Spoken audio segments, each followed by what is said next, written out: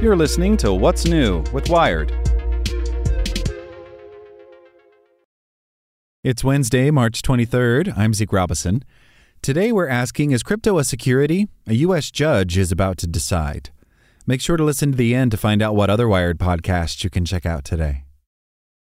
3 days before Christmas 2020, the U.S. Securities and Exchange Commission charged Ripple, a company based in San Francisco that provides the infrastructure for cross-border payments, and two of its executives with conducting a $1.3 billion unregistered securities offering by selling a cryptocurrency, XRP. The same day, Ripple announced it would fight.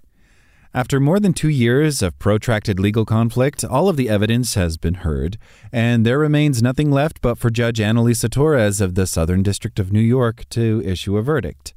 Those with a stake in the outcome, which will reverberate throughout the crypto sector, have been attempting to divine when a judgment might land based on the judge's past ruling patterns.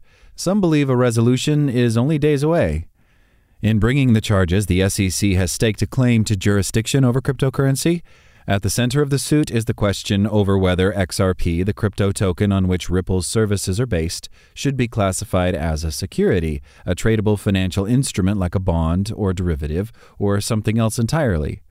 If the court rules that XRP is a security, it would follow that almost all other crypto tokens are too, making them subject to the SEC's supervision.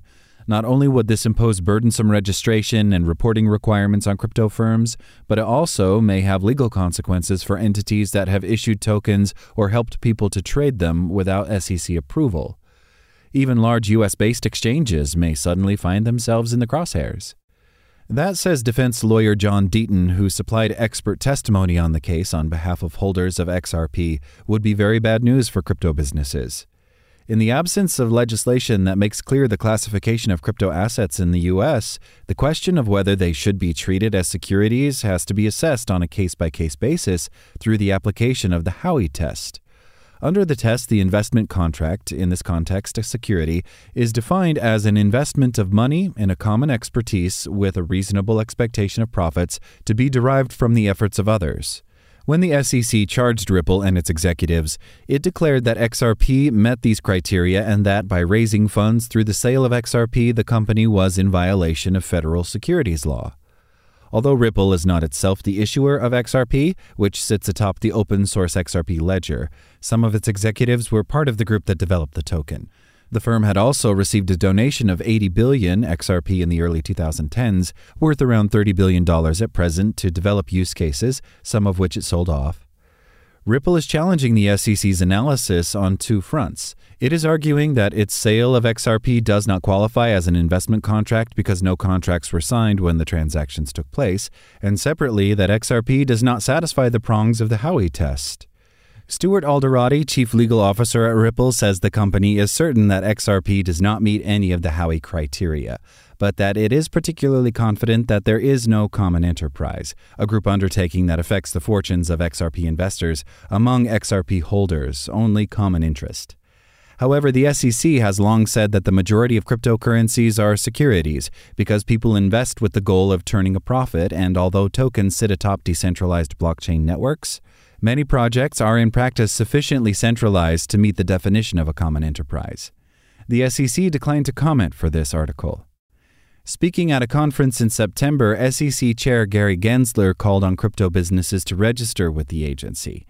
Given that many crypto tokens are securities, it follows that many crypto intermediaries are transacting in securities and have to register with the SEC in some capacity, he said. However, U.S. government bodies have disrupted the SEC's right to regulate crypto. In a lawsuit filed on March 9th against crypto exchange KuCoin, New York Attorney General Letitia James alleged that Ether, the cryptocurrency of the Ethereum network, among other crypto assets, should be treated as a security.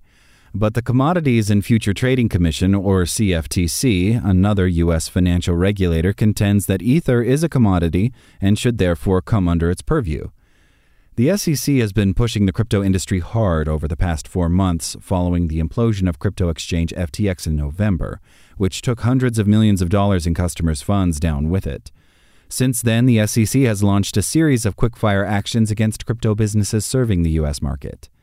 In January, the regulator charged crypto exchange Gemini and crypto lender Genesis Global Capital over a service that allowed U.S. customers to earn interest on their assets, which the agency alleged was an unregistered securities offering. In a Twitter thread, Gemini co-founder Tyler Winklevoss called the charges a manufactured parking ticket and announced that we look forward to defending ourselves, but neither the company nor Genesis responded to a request for comment. This was followed in February by a settlement with another exchange, Kraken, which agreed to halt its crypto staking service in the U.S., and a threat to sue crypto firm Paxos over its BUSD stablecoin. In both instances, the SEC again claimed the parties were in breach of securities laws. In a statement, Paxos wrote that it categorically disagrees with the SEC.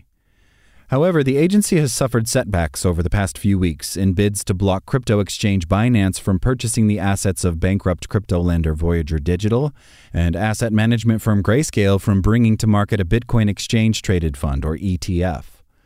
Because the case is being held in a district court, the outcome will not set a binding precedent, says James Phelan, a defense lawyer and former federal prosecutor. Therefore, the verdict is not required to be factored into judgments on similar cases moving forward. However, the judgment may establish what's known as persuasive precedent, he says, which could influence the thinking of judges in future cases. If the SEC were to win, it would be handed the advantage in its turf war with the CFTC, Phelan says. The crypto industry will not escape supervision in either scenario, but the CFTC is seen by the exchanges, including FTX, as a soft touch by comparison. If the SEC is established as crypto's main regulator, companies may need to register their U.S.-facing services with the agency, but many crypto firms have had a hall pass to operate in gray areas, says securities attorney Aaron Kaplan. An SEC victory would mean they have to disentangle their various business lines to meet regulatory requirements. This would be very difficult for many crypto companies to accomplish, Kaplan says. As such, they could choose to move and operate outside the U.S., Those that don't will need to evolve and come into compliance or die. Ripple has already announced it will appeal in the event of a loss. Doing so would send the case to the Second Circuit and then potentially the Supreme Court. Alderati does not expect the SEC to appeal, but instead to argue the result was an aberration. However, Phelan suspects the agency will feel it has little choice if it hopes to preserve its claim to jurisdiction. As a consequence of the lawsuit, Alderati says Ripple has been forced to pull back on efforts to expand in the U.S. and focus instead on other territories like Singapore. Since the charges were brought, the firm has chosen to operate practically, as if the SEC has won, to ensure the business remains viable no matter the outcome. If Ripple wins the case, it will be able to lean back into the U.S. Crypto markets are likely to react to the judgment when it comes, as traders price in either a renewed clarity over the legality of crypto services provided in the U.S. or the prospect of further enforcement action. We know the crypto market will quickly incorporate the verdict, and token prices will almost certainly be affected, says Catherine Snow, director of legal at crypto research firm Masari. Nobody knows precisely when the verdict will land. It could be days, weeks, or even months.